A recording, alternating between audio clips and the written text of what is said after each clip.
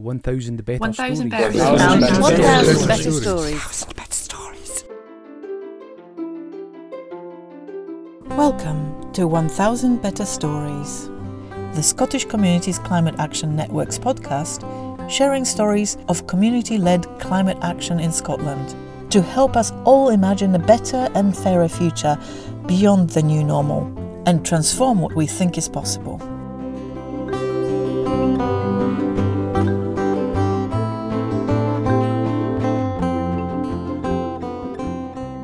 Hey, it's Kashka, one of Scan's story weavers and your host for today. Apologies in advance for my COVID voice. Unfortunately, the lurgy's got me recently and I still haven't recovered. Collaborating with creative practitioners is not exactly the first thing that would pop up in your head when you're running a practical community project, especially one focused on climate action and climate justice. Well, we hope you will change your mind when you hear the stories we share over the next couple of episodes. We will explore practical examples of such work, including some tips on keeping your collaborations healthy and productive. Today, we start with the story of Cultivate, an ambitious project working at the intersection of climate justice and creativity in Tayside. First, you will hear from the project producer at Creative Dundee, followed by a discussion between creative practitioners and community partners about the project involving Community First in Forfar. And in the next episode, we will continue with the story of We Wardrobe, another Cultivate collaboration involving Transition Dundee. We will finish that second episode with a recording from one of our Scan workshops where Creative Carbon Scotland shared the work they've been facilitating in this area. So, plenty to inspire you, but before we get to the main story, we wanted to share another contribution from a recipient of one of our mini grants. This time it's Moffat Youth Theatre from Dumfries and Galloway. And here's the brief teaser episode of their brand new podcast.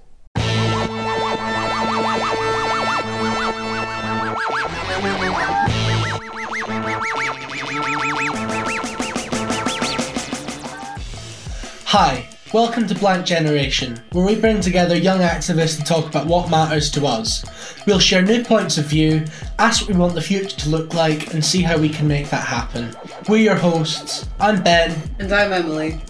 In this episode, we'll talk about what young activists are doing to get past the feelings of isolation and disconnection in rural Scotland.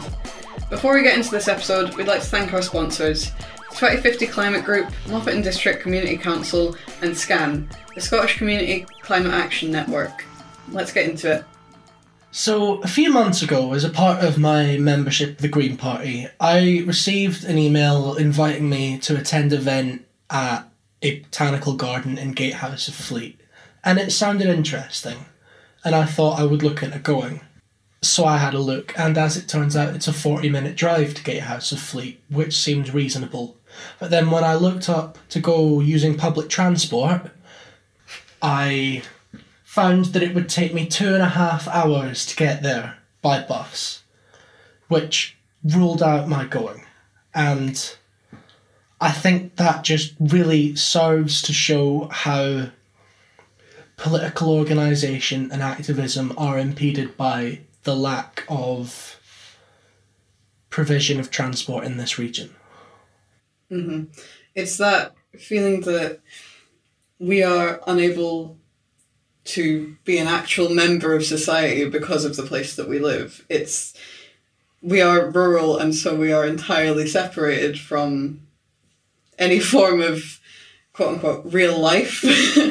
Everything is based in bigger towns and bigger cities, and it's constantly supported in the way that we see our bus travel and just general public transport not functioning in the way that it's supposed to.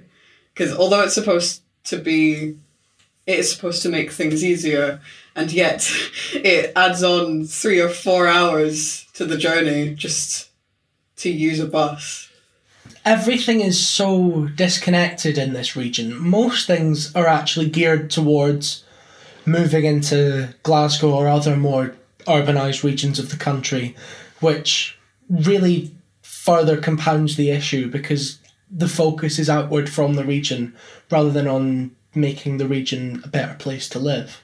So what do you think needs to be done to make our region better in terms of transport and connection? Well, there's been so many cutbacks and it just seems that it would be such a long way away from having it be even vaguely functional. I think it's more about creating opportunities and finding ways around that in order to create a sense of unity and cohesiveness which benefits activism in the region. Mm-hmm. So how does the lack of accessibility to transport affect you as an activist? It just feels so difficult to overcome.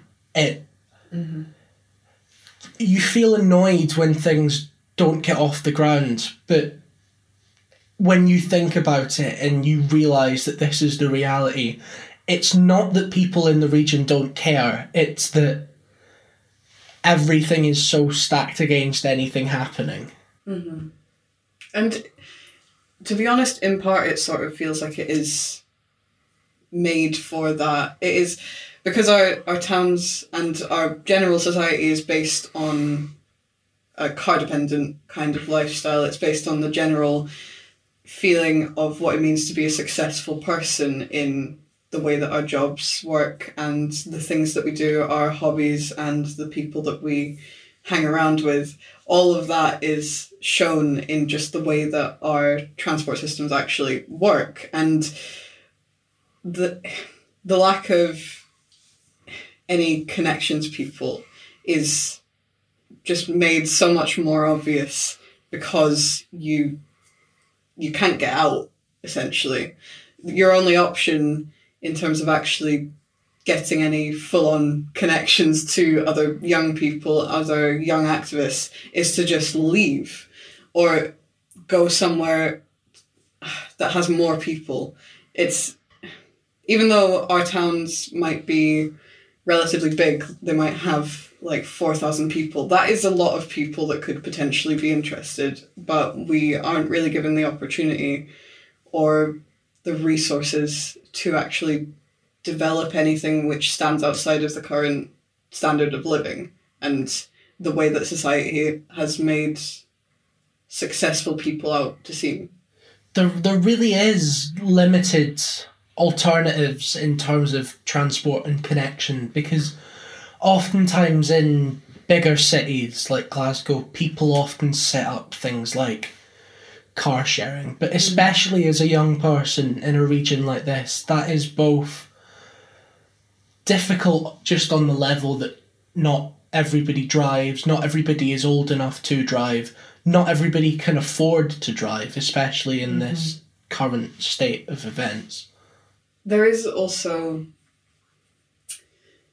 the way that it actually impacts the lives of especially young people, I think, to be in a place which is as small as this and without any complete accessibility to other people, really, it does feel very lonely. And I think that's something that a lot of us, people of our age, face, is that feeling that the only way that we can find anyone to really connect to is, or anything, any bigger thing to really dive into, it is to leave and just search for it in another place. It is, we aren't given the opportunity to find happiness in the place that we are, which is actually the way that capitalism runs generally, is to have you reaching for something which is further than your current position, always wanting more.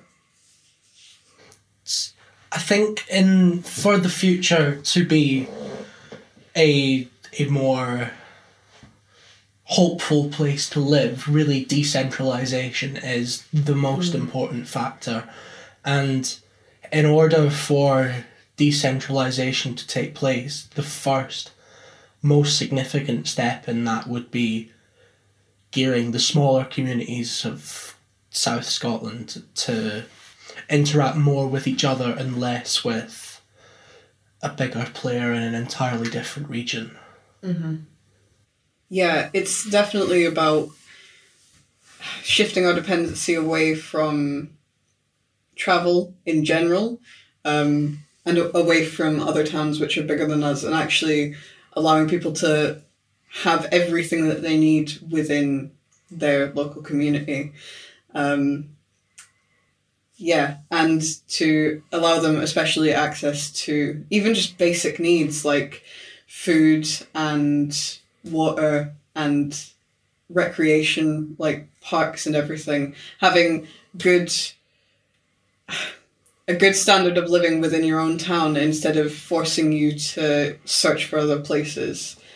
Working towards decentralisation on an individual level, I think you just have to begin within your own circles, working out from there to your own community. I think a lot of the time there's a tendency to shy away from discussing big topics based on some kind of idea that it'll cause arguments, but I think when ideas and opinions develop without input from other actual human beings, that's when polarisation in a way that is harmful occurs. And I think discussing relevant issues is an important way of establishing an activist spirit within your community. Mm-hmm. There's definitely the feeling that, for me at least, all the forms of that kind of activism feel quite formal, but actually the best way to go about making that change is to really just to ask people what they want and discuss that on a deeper level, because that's all that anything really should be about, is what people need, what people want from their lives, what they are missing in the current way that things are. And for Dumfries and Galloway, the structure of our region and the fact that we rely so heavily on the bigger towns and even on cities like Glasgow and other cities outside of us, that means that a lot of people in smaller towns just feel that, well, we don't have exactly what we need and what we want, but it wouldn't be so difficult to actually just say and to try and get that discussion started and move things forward so that we aren't so heavily dependent on other people to decide things for us. There's been a lot of discourse recently, ironically, online about how people become terminally online, how things become basically just points of discussion in the digital sphere rather than actual real-world issues. They almost become discussed in the abstract.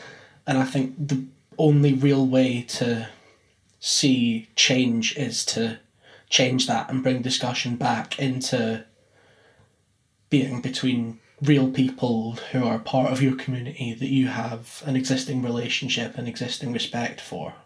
Mm-hmm. There's also the idea that we essentially have to wait for someone else to make the decision, but really at the end of it's our town. Every place that you live, you have the power to change in some form, and actually just being able to find ways to take actions and improve the state of your own town without having to go through any of the formalities, that is really where the power lies for a lot of activists, I think. Before we leave, we want to hear your thoughts. How do you want to improve your town? What would help you feel more connected to other activists in the region? Send in your thoughts to our Instagram @StudioMoffat. If you enjoyed this episode, make sure to subscribe, review, and share this podcast. In next week's episode, we'll be discussing the future of schools and how they can become more creative and inclusive. Thanks for listening. See you next time.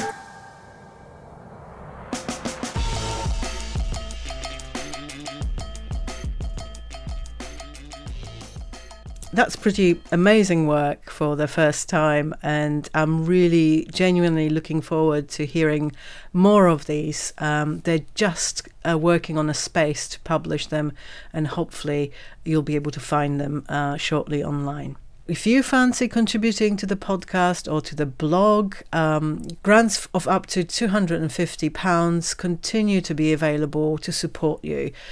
You can find the brief application form up on SCAN website under Storyteller Collective, or just get in touch with us on stories@scottishcommunitiescan.org.uk. Well, let's get back to Cultivate and Claire Dufour, creative climate producer with Creative Dundee, who will introduce us to the ideas behind the Cultivate project. I started by asking her to tell us a bit more about Creative Dundee itself. So Creative Dundee is a small social enterprise, and we amplify and connect creativity in the city. And that means that we see creativity as everywhere and for everyone, but we kind of focus especially on connecting people and projects and opportunities together, both on the scale of the city and way beyond.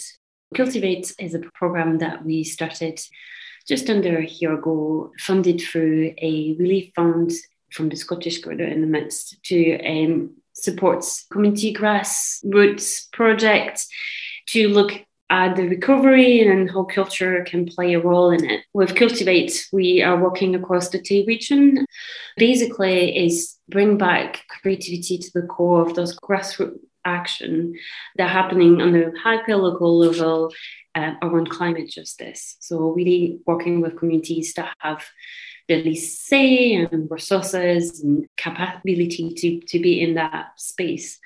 But there's another aspect to the project, which is to link all of those projects in collaboration with the communities together so that we can learn from those and encourage more of those actions and collaboration to happen.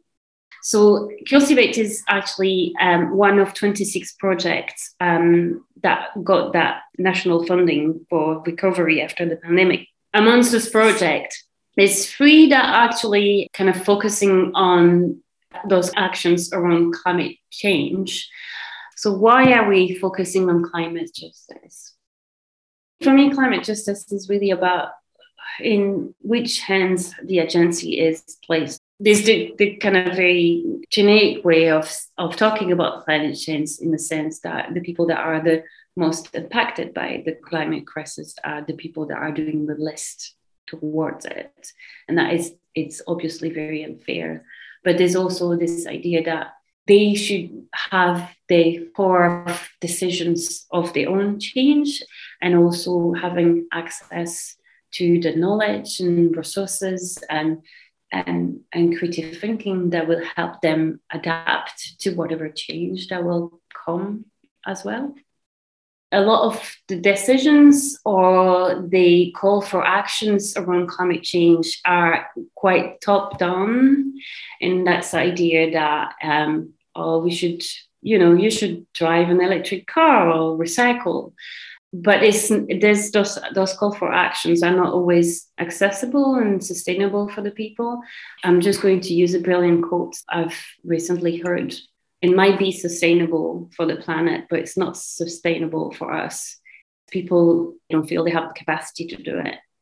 And in many ways, they're already doing plenty of things. So it's about reminding them what they're doing, but it's also giving them back the agency of finding their own solutions and doing it for themselves, so that it's not so top down. And we believe that creativity and through culture, that's the best vehicle to do that.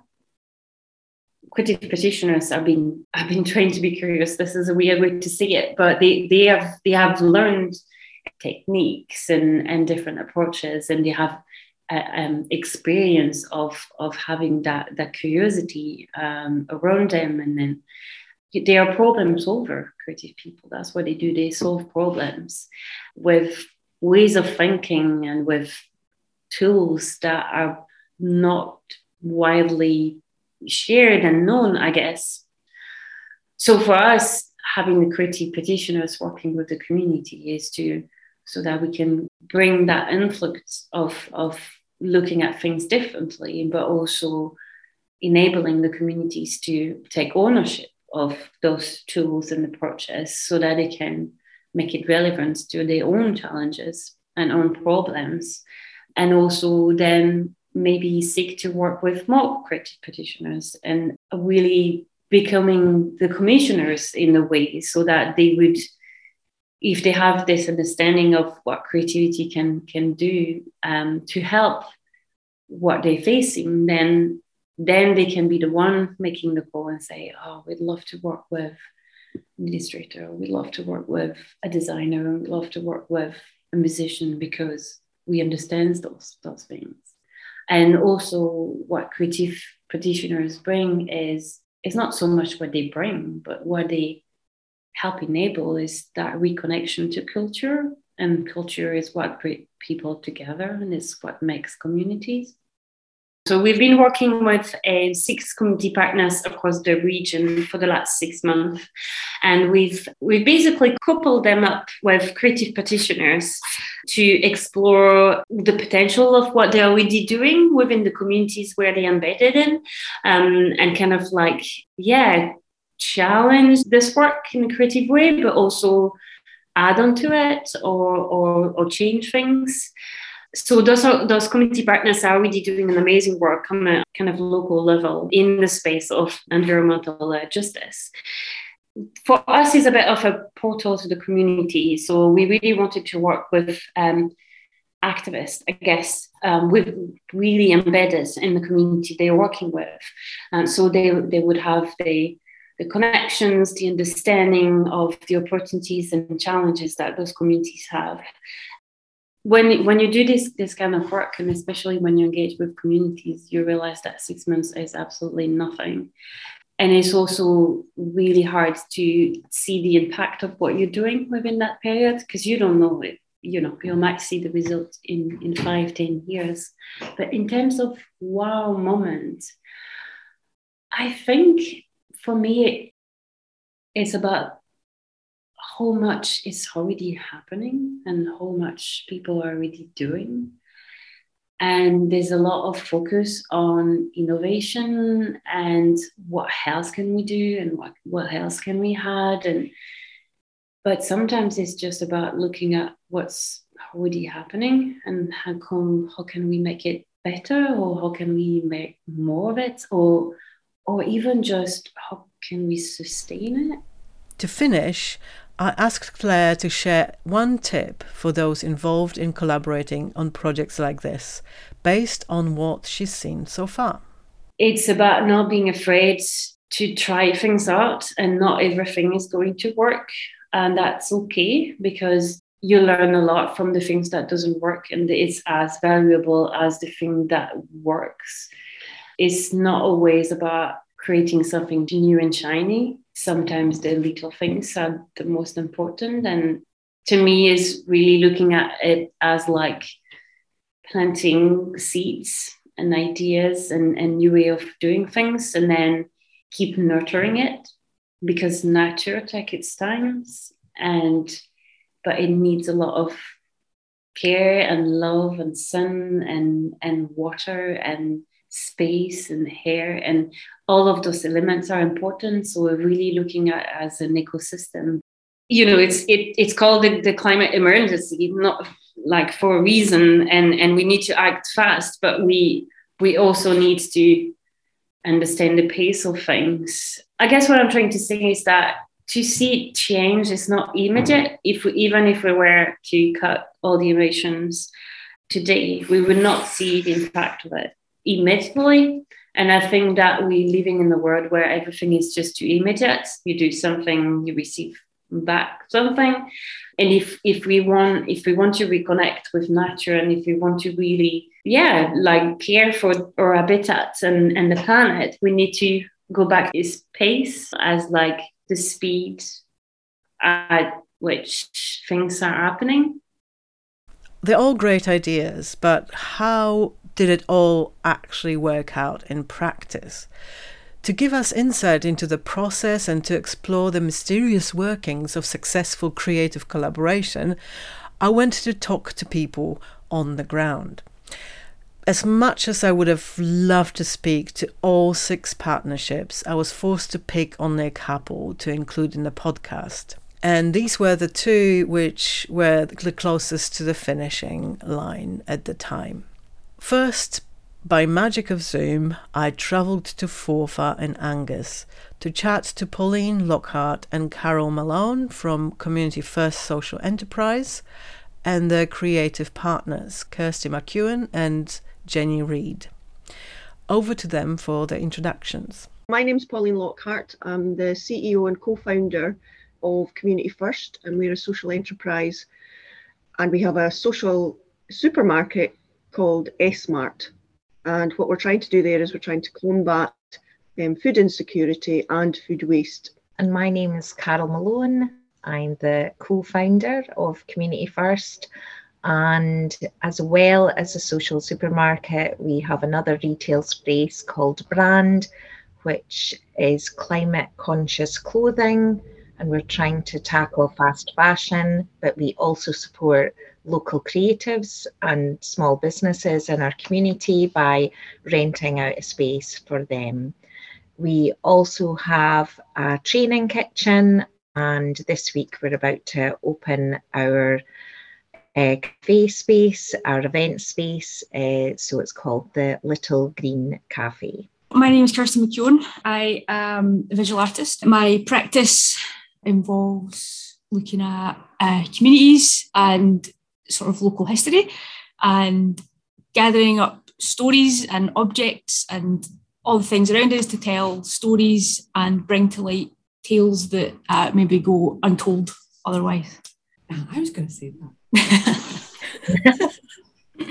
I'm Jenny Reid. I'm the other visual artist working on the project, and I'm, multimedia, multi-pronged person, photographer working with digital technology and alternative processes, as well as fabric, other textiles, and craft with spinning and knitting and sewing.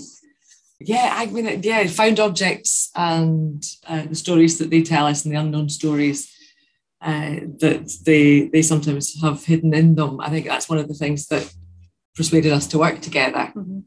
I love all the different histories that a place has, very interested in everyday life and the stories that come out of that as well.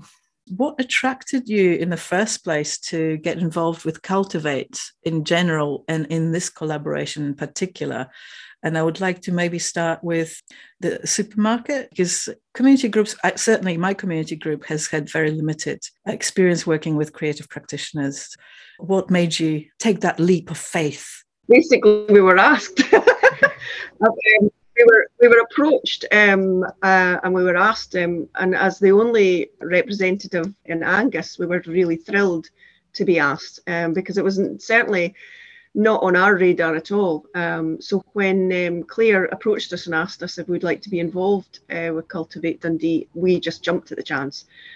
And actually, in all honesty, sort of went head first in, not really knowing what to expect. But the way Carol and I work is we're absolutely up for anything, and knew whatever would happen, it would be a good collaboration. And for us as well, we understand and value the creative process and the importance of creativity and design in any business. So as Pauline says, when we got the opportunity, we were very excited. I think I was the one who said to Kirsty, do you want to do this? Mm-hmm.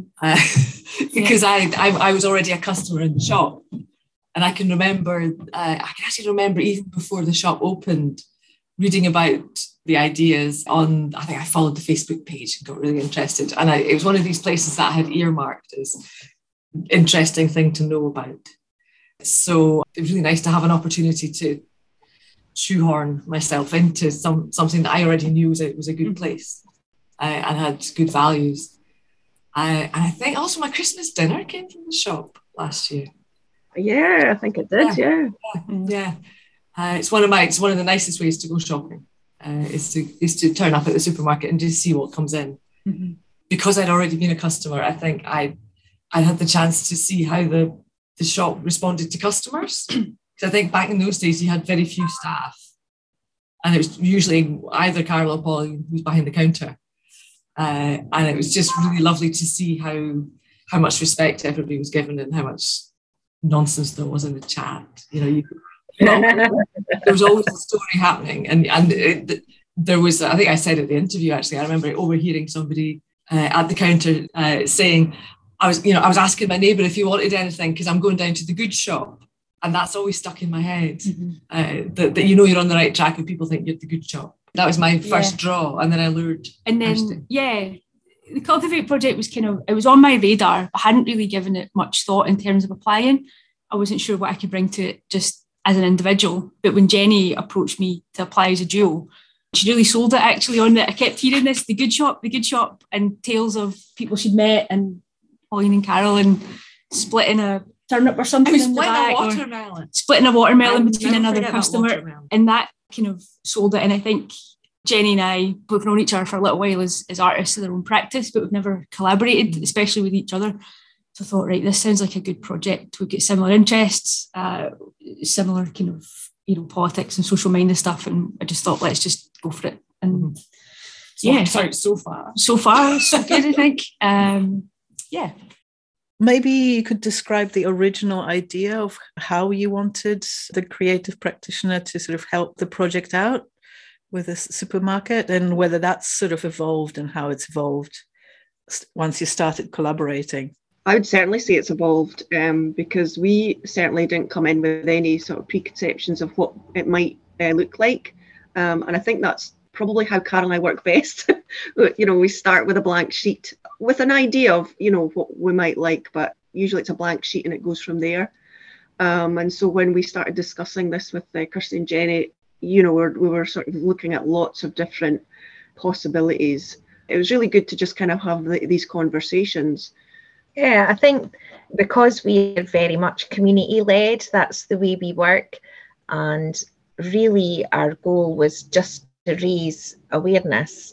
That was all we had in our head, because obviously at the moment we've got over 1,000 members, but there's more people that can access the shop, and we want people to be aware of Community First and what we're doing.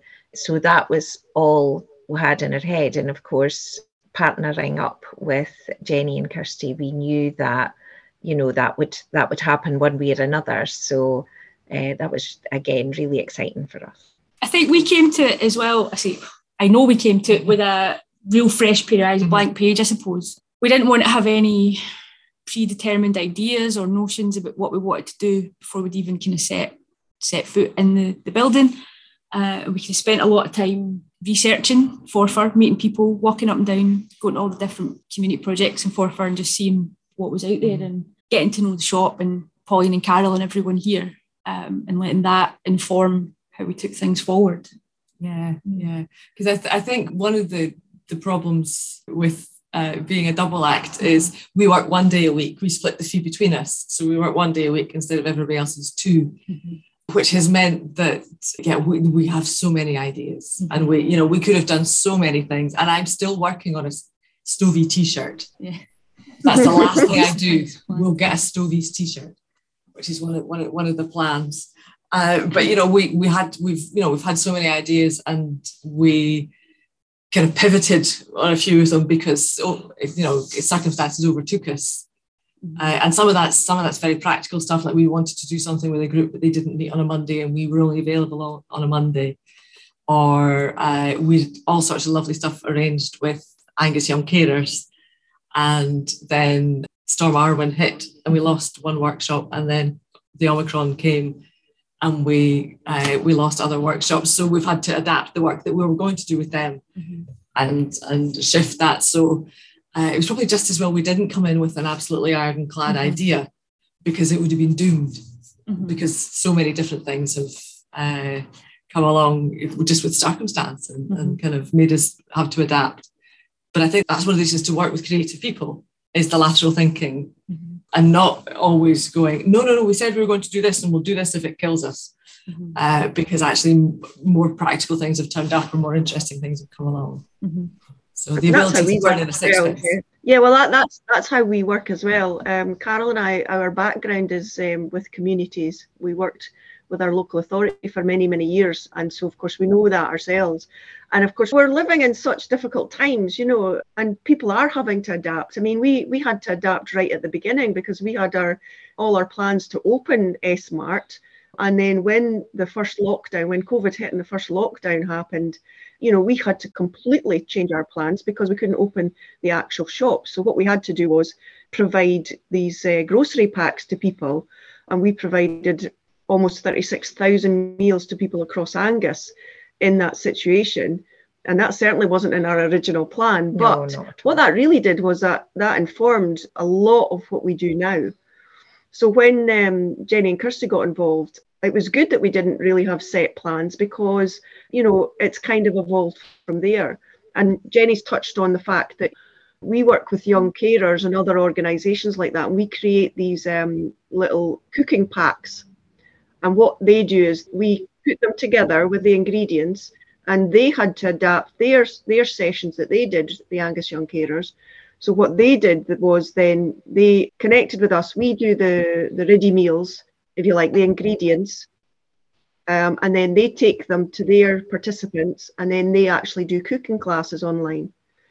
So the packs that we put together, that only originally happened by having to work out of the box. And then Jenny and Kirsty coming along, that was a good connection for them because they were then able to work with these young people. And I think because we knew our time was limited, it sort of made sense to work with a group that was already established through the shop, and you had links with the workers as well as the young people.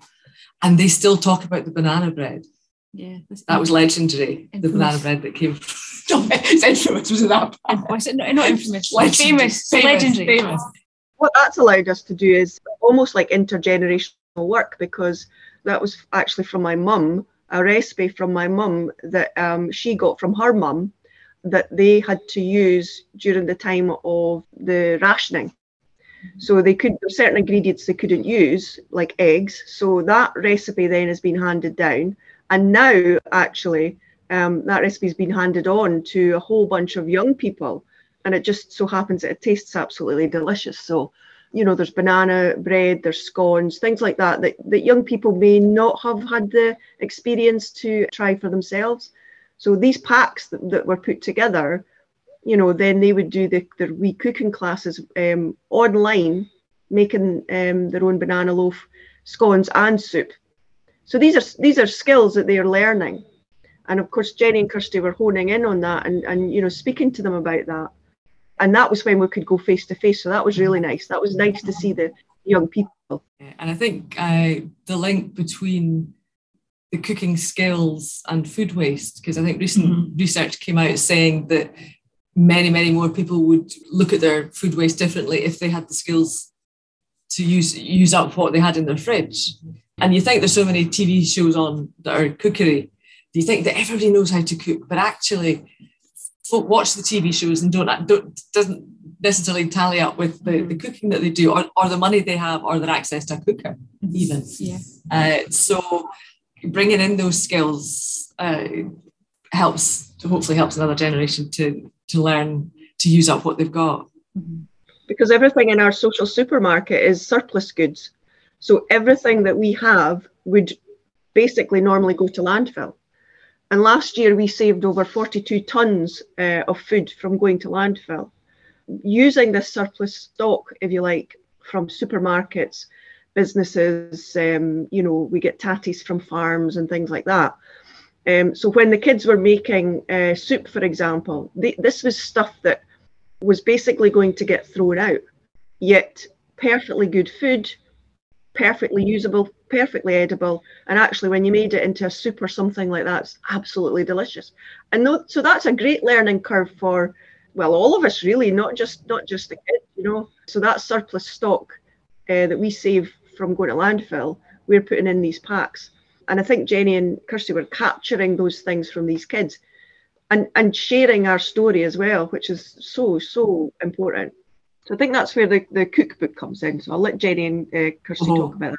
So through our work with the young carers groups, we were doing these kind of cookery workshops, all with ingredients probably 95% of them from the shop. Simple kind of things like pizza and shortbread and biscuits and all these other things that maybe they're not getting taught at school or your granny used to show you, but maybe they've just not learned, and these kind of simple things. So our plans are to compile that into a kind of cookbook, like a, not zero waste, but like just your Angus Young Carers cookbook that will be for sale in the shop, and anything going from that goes back into Community First.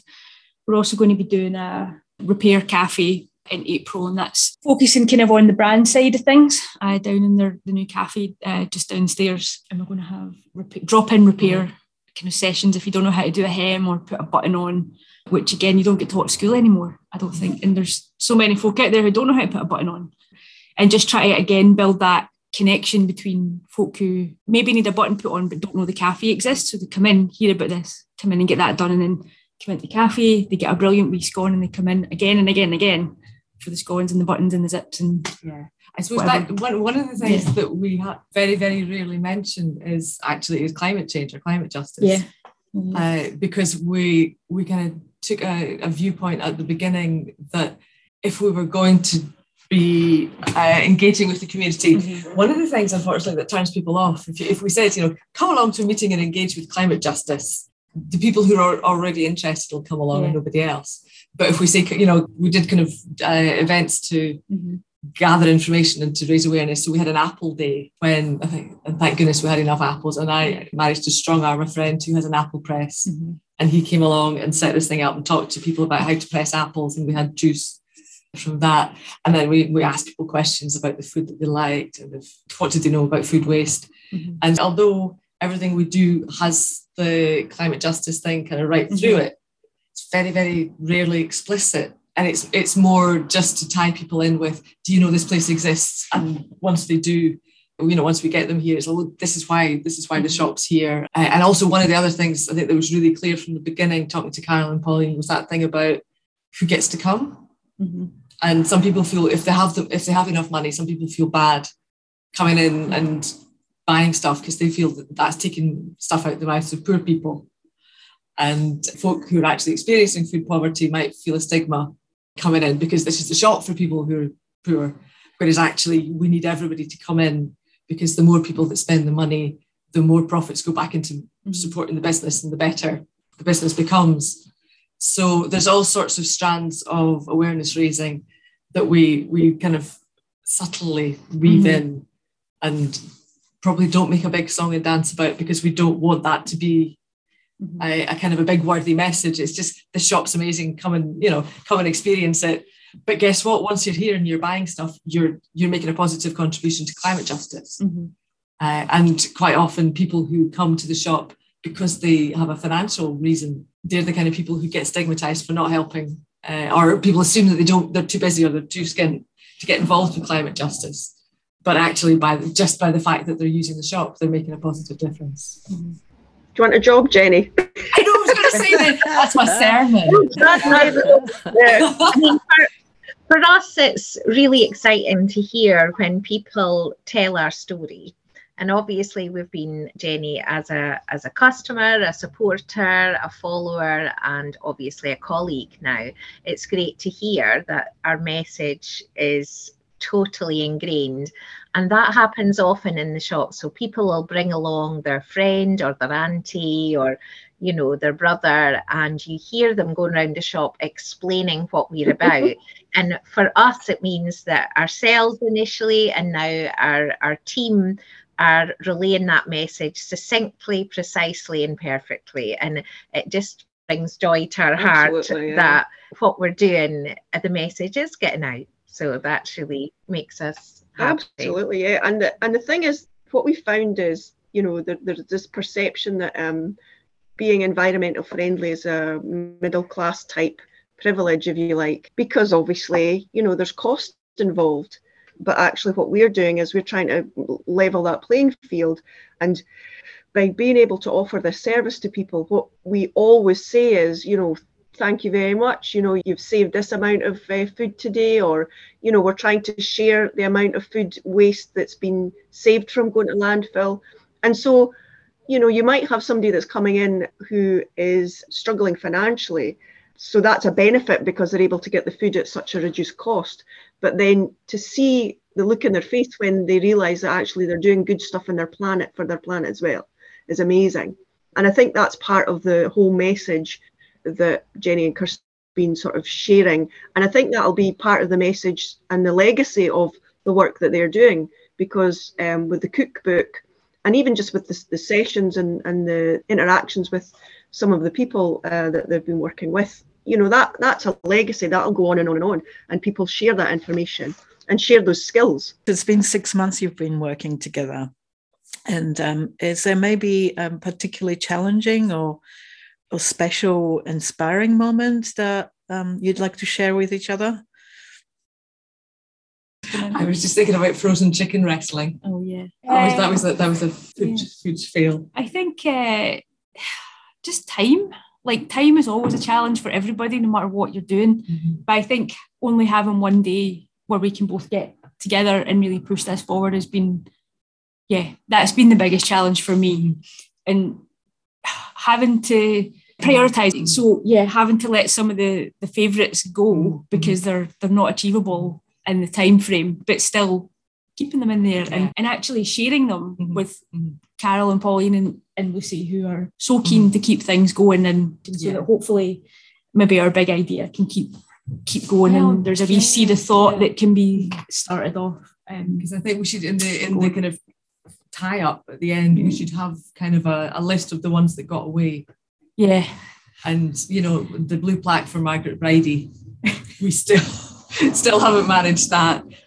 But that could still happen. But there's when we could, if we'd had unlimited time and unlimited finance, we could, you know, you could do amazing things. But I guess one of the positive things about this is showing that it works, and this idea that community groups don't understand what an artist does, and that artists are too highfalutin to want to work with the community. So, you know, that's nonsense. If you're a socially engaged artist in your area, particularly, I've always been struck by, I'm going to be very vague and quote something that happened 100 years ago to me. I remember being at a Amnesty International thing, and there was this really amazing guy from Brazil who was a union worker, and he was talking about all these wonderful stands that they were taking in Brazil against Coca-Cola, and he was such an amazing, inspiring guy. And at the end, at the question and answer session, somebody said to him, you're amazing, you're so inspiring, how can we help you? And he said, find out what's wrong in your own area and do something about it. And so it's not always the most glamorous work to be working in the place that you know well, but I think it's really important. I don't want to work in some unknown place. I don't really want to make a difference in my area. I think that's a really important point to make. We both were very wary of being parachuted in as these artists fix forfeit in 6 months. Which one day a week. But you do see it. You see these commissions and you get parachuted into a community to do all this work, and there's either not the funding or the time or the ability to continue these things, like in a legacy.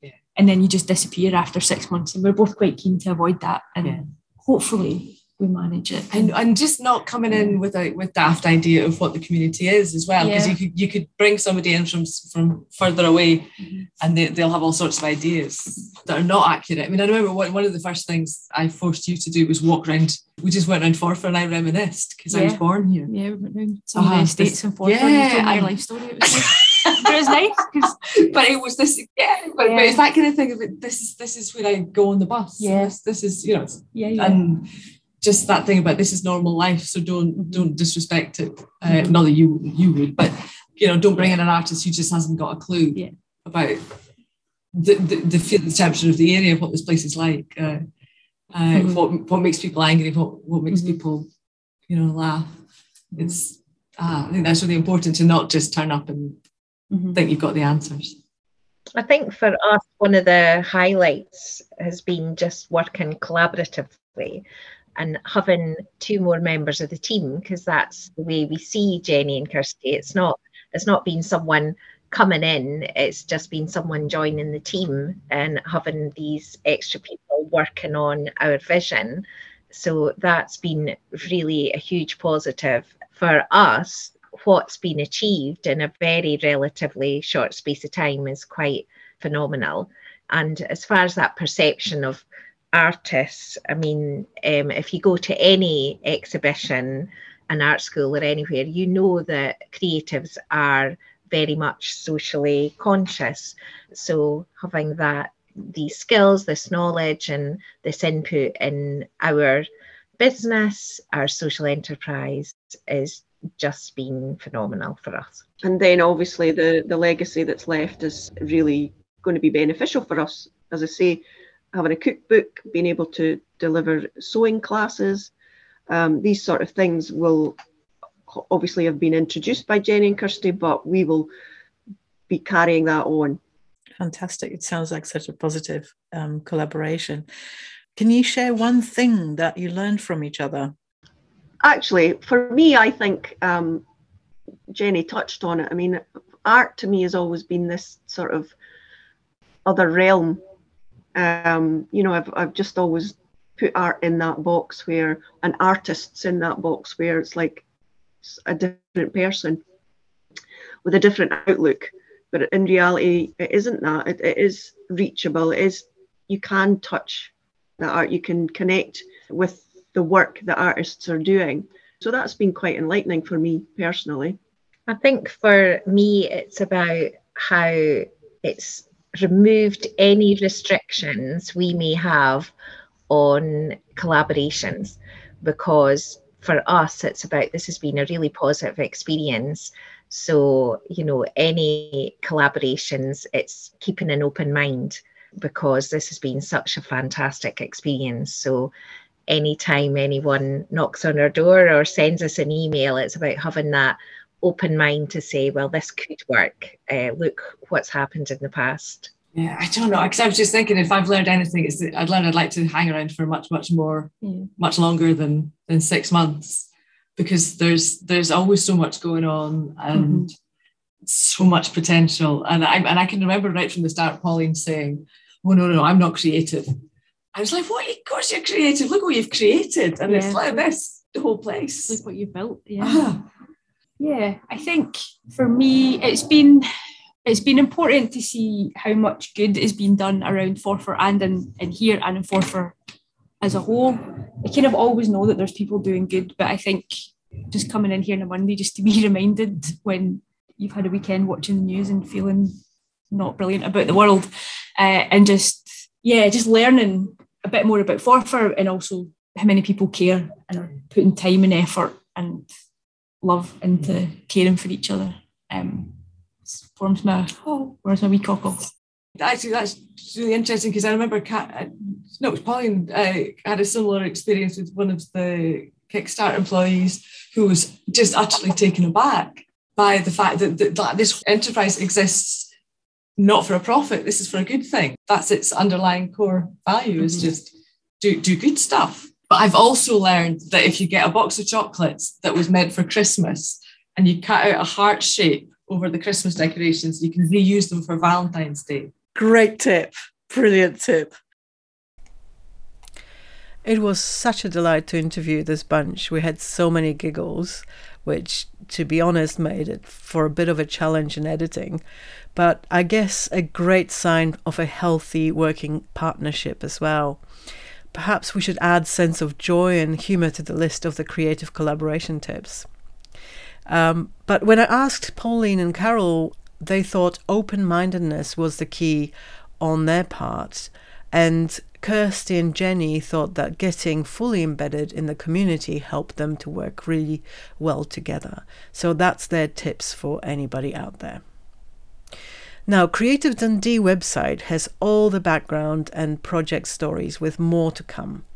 I really recommend you have a look, because there's been so much diversity and wonderful work across this project, and they're continuing to do more. Cultivate are also involved in the showcases of the Climate Beacon Tayside in May and June. So if you're around, you can catch these lovely folk live as well. Check the show notes for all the relevant links. This is all for today, but look out for the next episode in a couple of weeks, where we continue the creative collaboration conversations. In the meantime, take care of each other out there.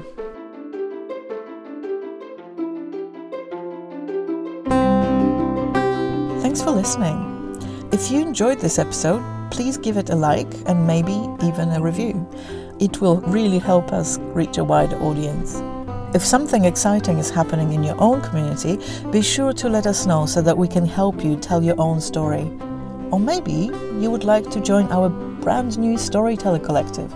You can drop our Story Weavers a line at stories@scottishcommunitiescan.org.uk. To keep up to date, check out our website at scottishcommunities.org.uk or find us on Twitter, Facebook or Instagram, or simply sign up to the newsletter.